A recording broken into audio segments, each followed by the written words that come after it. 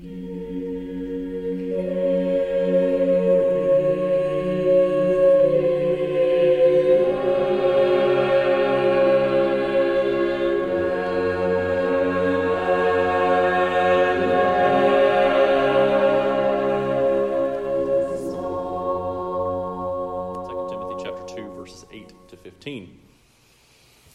apostle writes, "Remember Christ Jesus, risen from the dead, the offspring of David, as preached in my gospel, for which I am suffering, bound with chains as a criminal. But the word of God is not bound.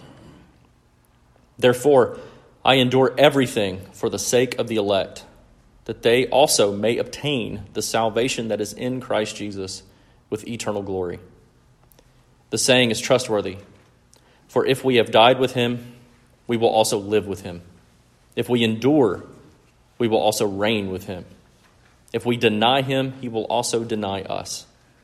If we are faithless, he remains faithful, for he cannot deny himself.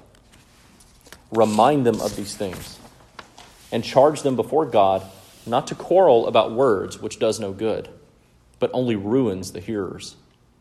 Do your best to present yourself to God as one approved, a worker who has no need to be ashamed, rightly handling the word of truth." This is the word of the Lord. Thanks be to God. Hallelujah. Join me in prayer, please. Lord, we give you praise and thanks for this day. Lord, we thank you for the worship that you have allowed us to participate in this morning, Lord, through our confession, Lord, through our singing, Lord, through liturgy. Lord, we give you praise for your word. We thank you, Lord, for calling us into worship this morning. And we thank you, Lord, for the work of Christ.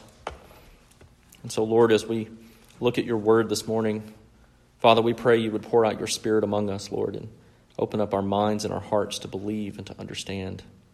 And Lord, we pray these things in the name of the risen Christ. Amen. Well, last week, as we began 2 Timothy, we made this connection between the three passages that we looked at in 1 Timothy into 2 Timothy, and we noticed how how Paul begins to encourage Timothy, and then obviously us, through this letter, to leave a legacy of faith, to pass on a legacy that proclaims Christ to the next generation, that proclaims Christ to our children, to our grandchildren, and to pass on a legacy of faithfulness that encourages the next generation to seize the Lord Jesus for their own, just as Christ has made him their own, to pass on a legacy that encourages them to come to Christ as Christ has called them to himself.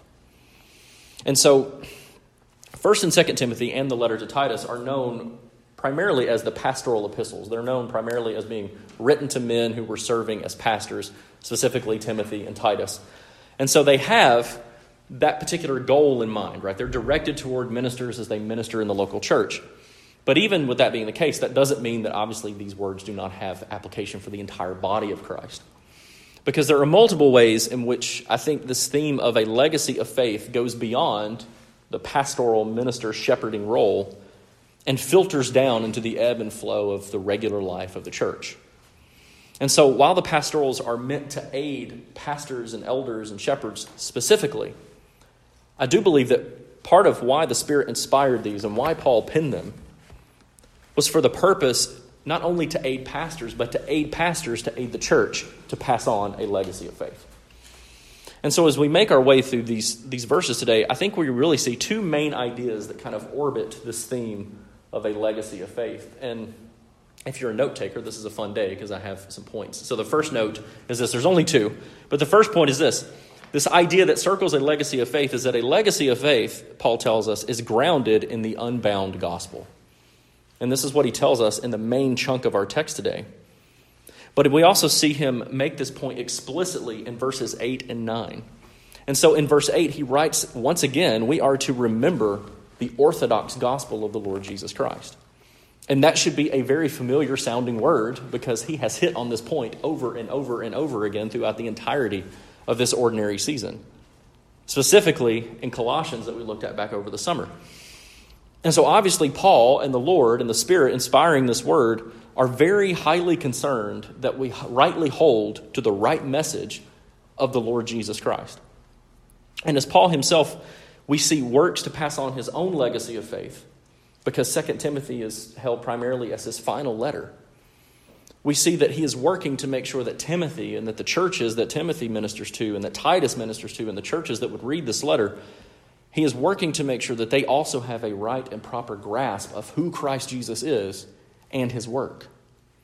And so he begins here in this very first verse by laying out really just 3 clauses that points to the orthodox gospel that he wants the church to grasp, that he wants Timothy to grasp, so that we might pass on a legacy of faith. And the first is simply this, is that the orthodox gospel proclaims that Christ is risen from the dead. We hit on this almost every single week, either in Sunday school or in Sunday morning, in some way whatsoever. Even in our confession of faith and sin, we proclaim the bodily resurrection of the Lord Jesus, as we should. And again, this is a point that we hit on all the time. But this is also the key, the absolute and utter key to understanding Christ's victory over sin and Satan and hell and death itself. Paul told the Corinthians in 1 Corinthians 15 that if Jesus has not been raised from the dead, then our hope is in vain and our faith is in vain. Because without the bodily resurrection of Christ, Christianity is pointless and it is pitiable. This is Paul's point to the Corinthians. And so he reminds Timothy here in this verse of this same truth that he proclaimed to the Corinthians, and he does it very quickly. And so what he does is, and he just helpfully writes this clause in the present tense in the Greek, just to stress to us the truth of the resurrection, that not only is it merely a past event, but that the resurrection of Christ is a present and it is a constant reality. He tells Timothy here, he says that by writing this in the present tense, he's saying that Christ Jesus is not only raised, but Christ Jesus is still raised, and he still lives.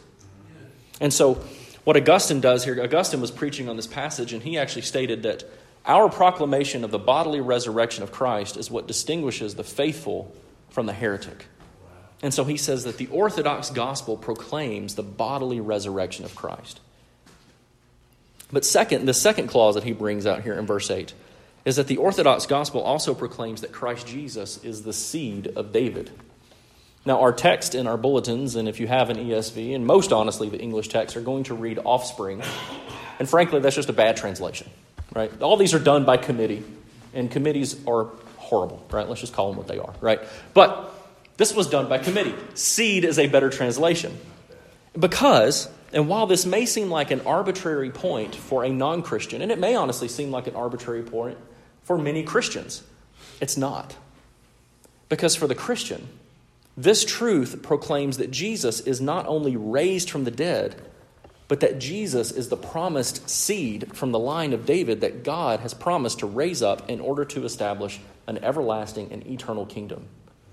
In 2 Samuel chapter 7, God promises David this.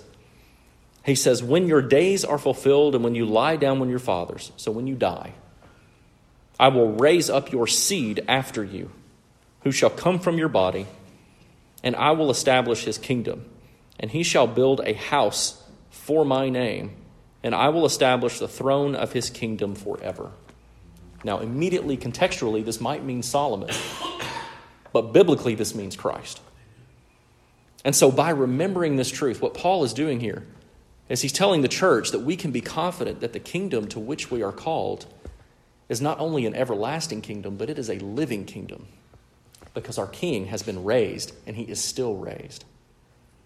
He says that his kingdom is eternal because it is alive, and it is always and ever working in and through its subjects. And so the Orthodox gospel proclaims that Christ is the seed of David. And then this final clause here in verse 8 that Paul reminds Timothy and he reminds the church of here is that the Orthodox gospel is also the apostolic gospel. He writes here, he says that this truth of Christ is the truth as preached in my gospel. Now, what Paul is doing here is he's not being selfish, right? He's not being full of himself. He's not being snobbish. What he is saying to Timothy, and he's saying to the rest of us, he's saying to the church in Ephesus, he's saying to us 2,000 years later that he's not preaching a gospel that is different or new from what he had been preaching throughout his entire ministry. But he's also proclaiming that he has consistently been preaching the faith that has once for all been delivered to the saints. This is the gospel that proclaims that Christ is bodily raised and that Christ is the promised seed of David. This is the gospel that has been proclaimed from the beginning, and it is the same one that continues to be proclaimed. The one that holds to the true gospel of Christ is the one that has been proclaimed by Christ and the apostles themselves. So, bringing this back to our context of a legacy of faith, what does this have to do with a legacy of faith? It's simply this. Remembering the orthodox gospel is the means by which we pass on a legacy, but it's also the means by which we are strengthened to endure and to suffer for this true orthodox gospel of Christ. It is a constant remembrance, but it's also a constant seizing of the eternal life to which we have been called in Christ.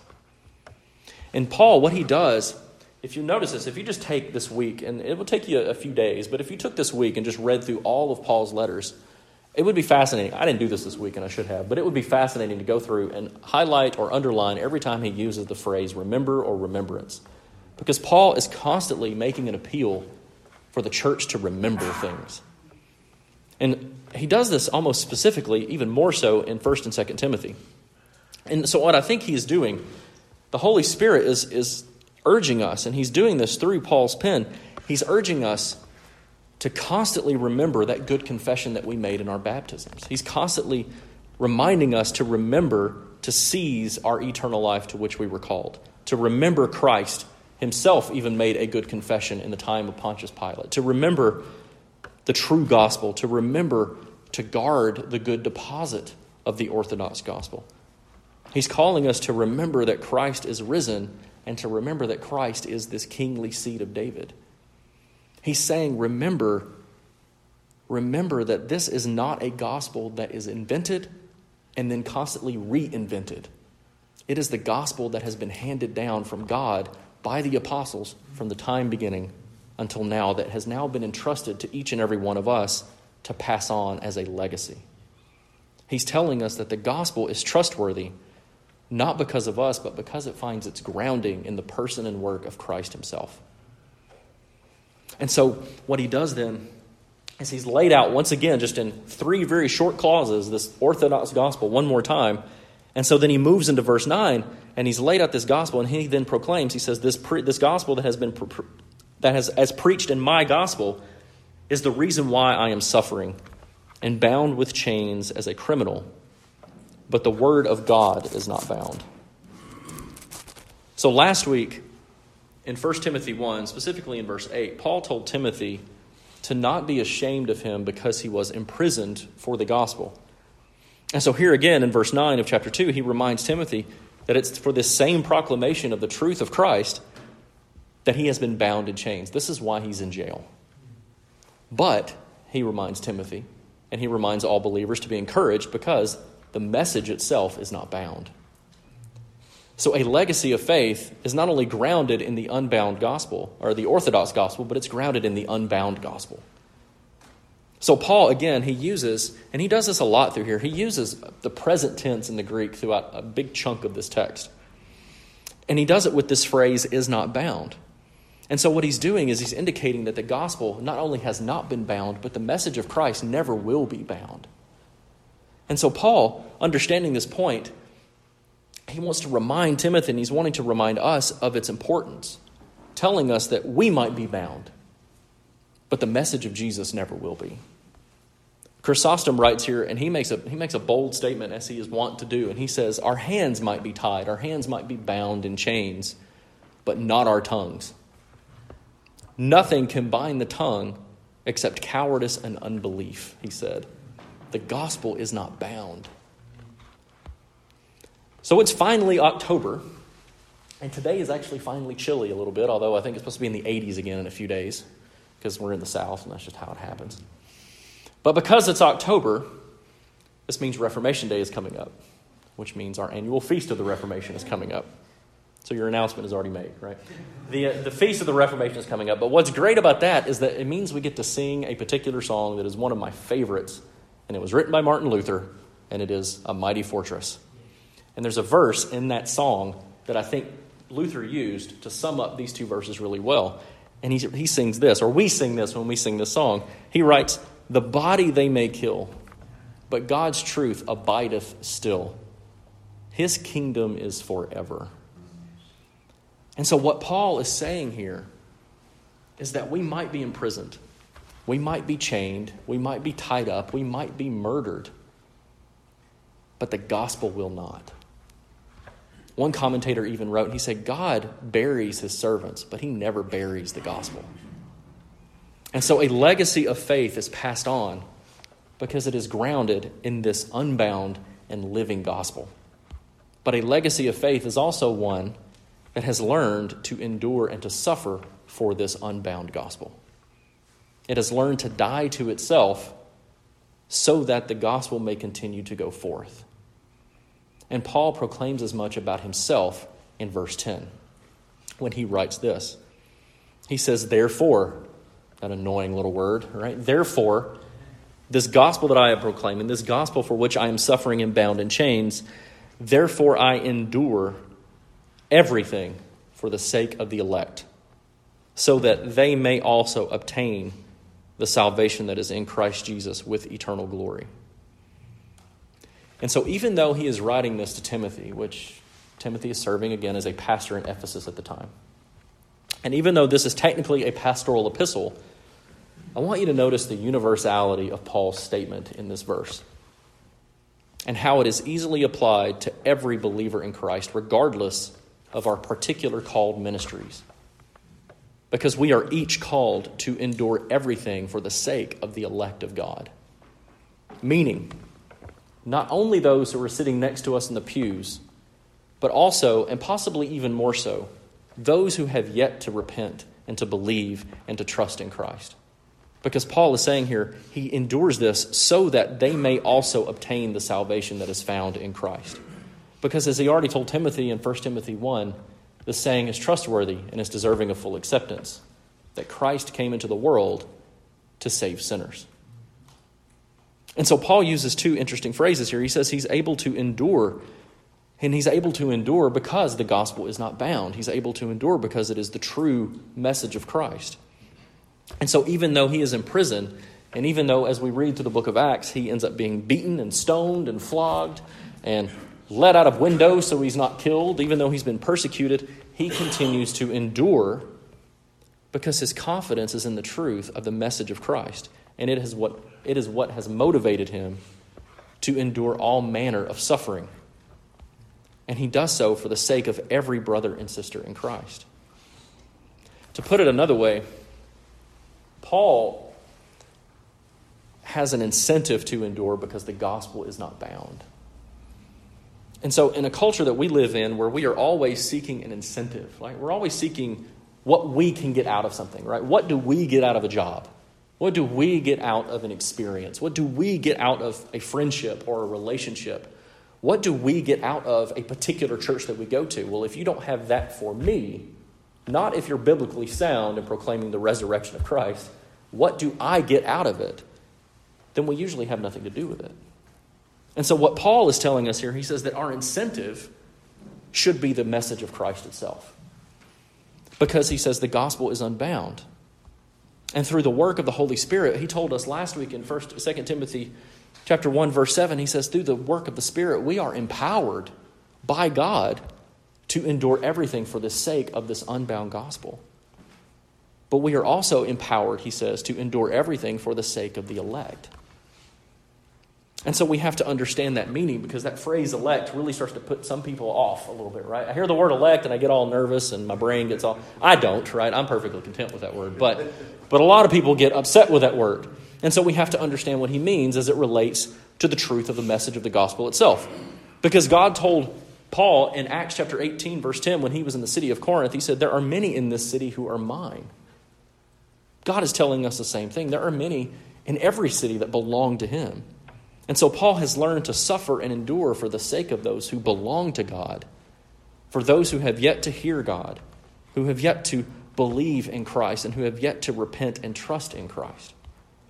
And so he tells us here a legacy of faith endures Not only because the gospel is unbound and living, but also because it endures for the sake of those who belong to God, so that they may hear and believe and repent and trust in the Lord Jesus. And then we come to these 3 verses here, verses 11 through 13. And he closes out with a really interesting creed or a hymn. It depends on who you look at, right, as to how they classify this. I like creed, but, that's just me. But it could be a creed, it could be a hymn. Both serve kind of the same purpose in some ways. They proclaim our faith. They help us remember our faith. They can be sang. They can be spoken.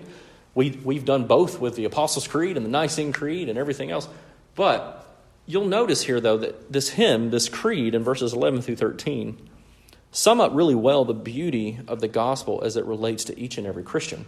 He says this saying is trustworthy. So now here's the second trustworthy saying he is giving Timothy and giving us. This saying is trustworthy.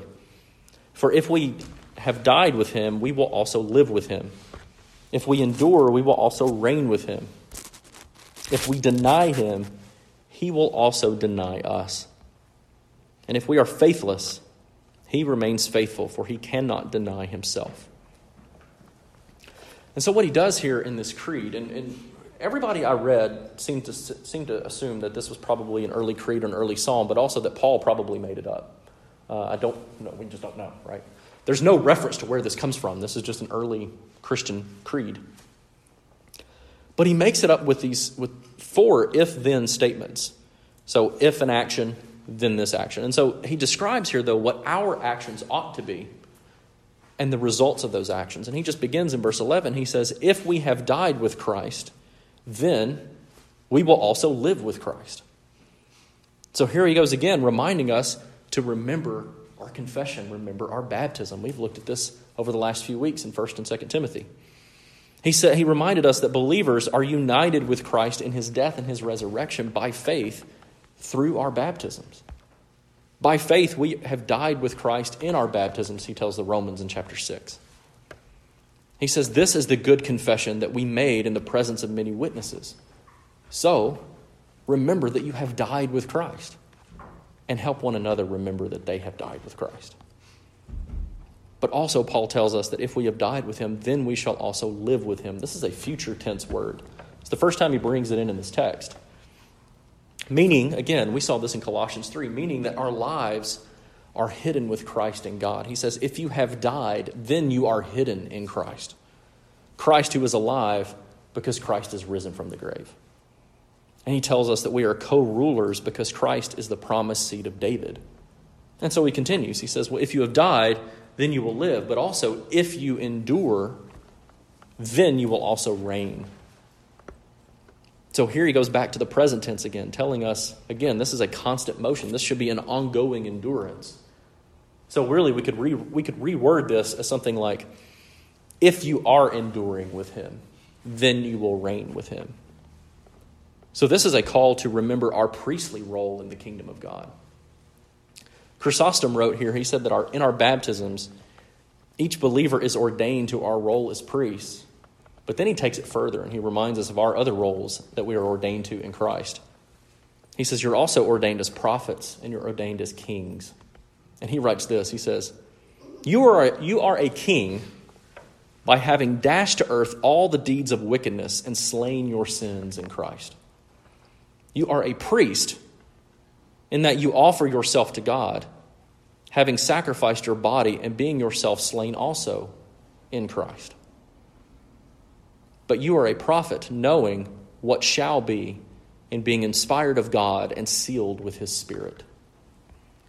Paul is telling us if we endure with Christ, if we endure for the sake of his message, of his gospel, then we will also reign with him because we are prophets and we are priests and we are kings in the Lord Jesus Christ.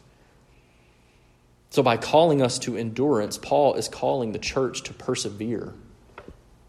But he also gives us a warning in this hymn. He says in verse 12, he says, if you deny him when you should be enduring with him, then he will deny us. One commentator helpfully defined this. I was having a conversation before worship this morning with our brother Jim about this aspect of denying Christ.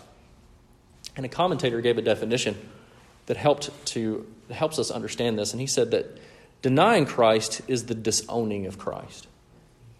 He says, it is a verbal or a behavioral disowning in order to avoid enduring with Christ.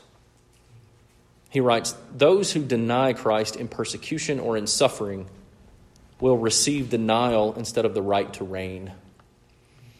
And so what Paul is doing here in this verse is he's simply echoing the same words of the Lord from Matthew 10 and from Luke 12. And so I was reading this definition and I said, well, hang on a minute, because Peter denied Christ. So how does this work? Because if Peter denied Christ, then was he denied by Christ? Well, we know the case is no, right? Later in the Gospels, after Jesus is raised, he repents and he comes back to Christ, and Christ says, feed my sheep, right? So I thought, well, maybe a helpful illustration is to compare Peter's denial to Judas's denial. And I think this is where this definition is helpful. Because while Peter denied Christ, Judas disowned him. And even though both responded to their denials through mourning, right? Peter wept. Their intentions and motivations were vastly different. Because Peter denied, but he repented and returned. But Judas hanged himself in shame. Peter's denial was temporary, but Judas's was permanent. So Peter denied, but Judas disowned. But thankfully, Paul ends this hymn here and he says, but if we are faithless, then God remains faithful because he cannot deny himself. So here again, he uses this present tense. He says faithless implies that there is a pattern of failure to live up to that good confession that we've made in our baptisms. Frankly, this is honestly why we need one another, to help one another remember our good confessions, to help one another remember that we have believed in Christ. This helps to keep one another faithful. But he's also giving us an encouragement, because we know that we're each going to struggle to remain faithful. But regardless of how faithless we are, God remains constantly faithful. So regardless of how disconnected we may feel or frustrated or disillusioned, God stays faithful. Our faithlessness only serves to display the faithfulness of God.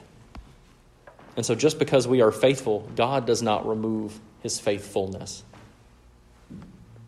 And so a legacy of faith that is grounded in the gospel passes on this encouraging truth of endurance and the faithfulness of God to his elect.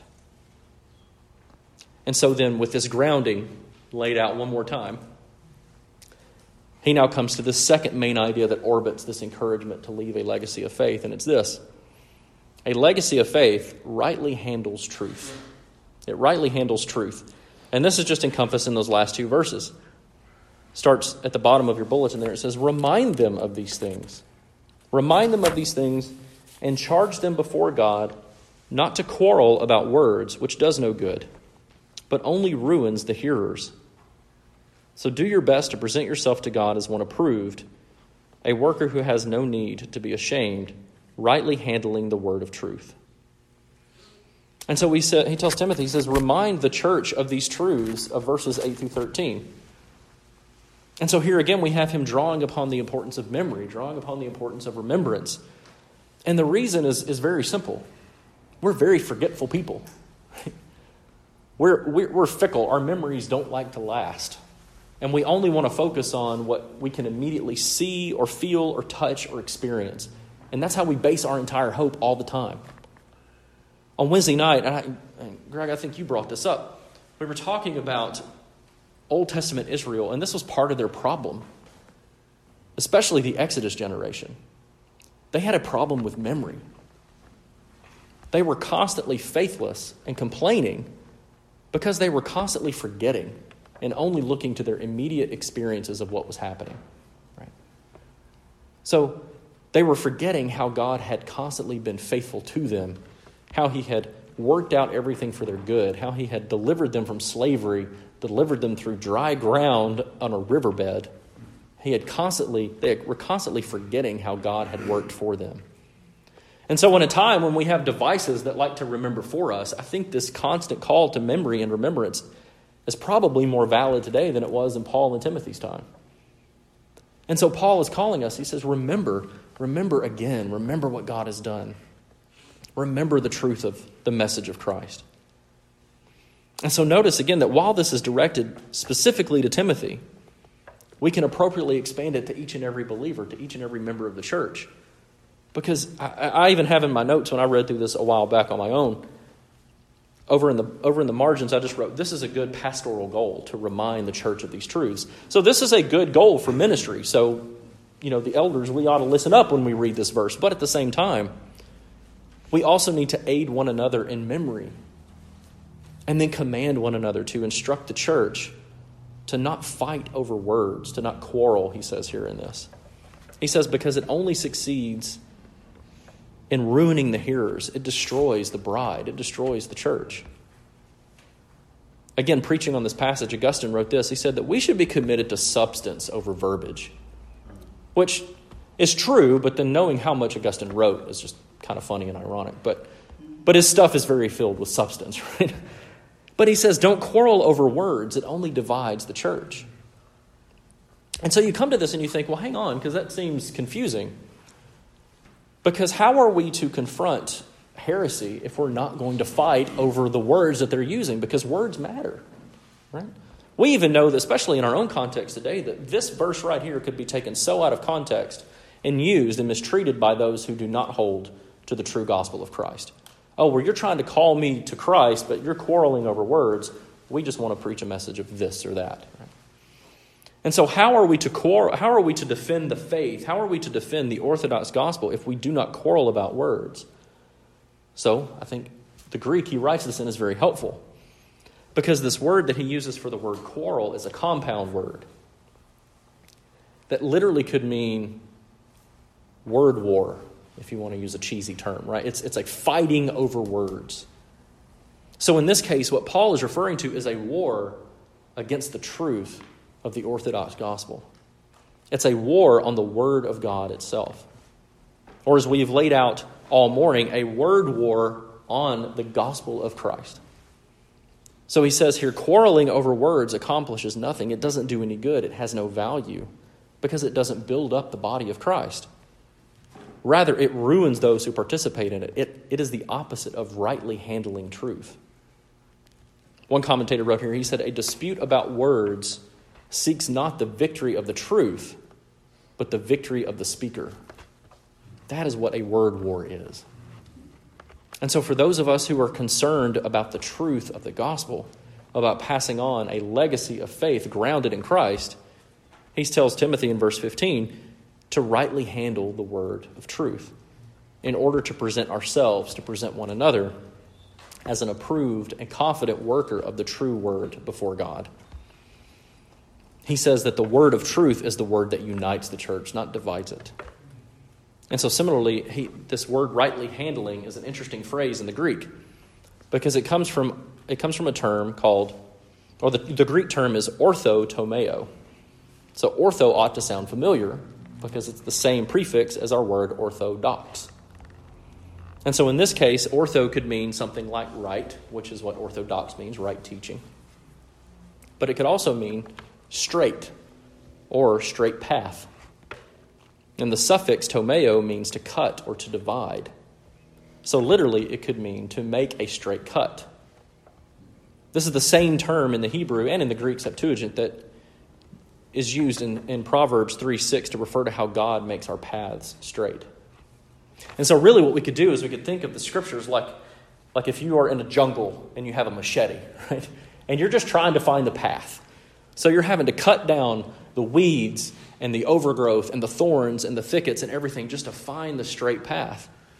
And so for us to find the straight path to Christ, to guide one another along a straight path, Scripture must be used as that cutting tool as we make our way through the overgrowth and on to sanctification. And so Paul's command here to rightly handle the word of truth, as he's telling us, is that we are not permitted to be reckless with God's revelation. We must handle it with care and we must handle it with accuracy.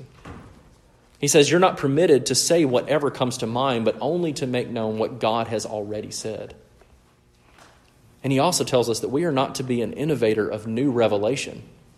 but explainers of the revelation that God has already given. Chrysostom writes here again, he says, with the sword of the Spirit, so with the Scriptures, cut off from your teaching and your preaching, cut off from any of your disputes or your arguments, whatever is foreign to the Word of God. So to put it into our context, to pass on a legacy of faith, we must rightly handle the Word in which our faith is grounded and point to the one in whom this Word is founded. Which leads us to the ultimate goal of not only ministry for the pastors, but the ultimate goal of a legacy of faith, which is presenting both ourselves and one another and the next generation as one who is approved by God through the work of the Lord Jesus.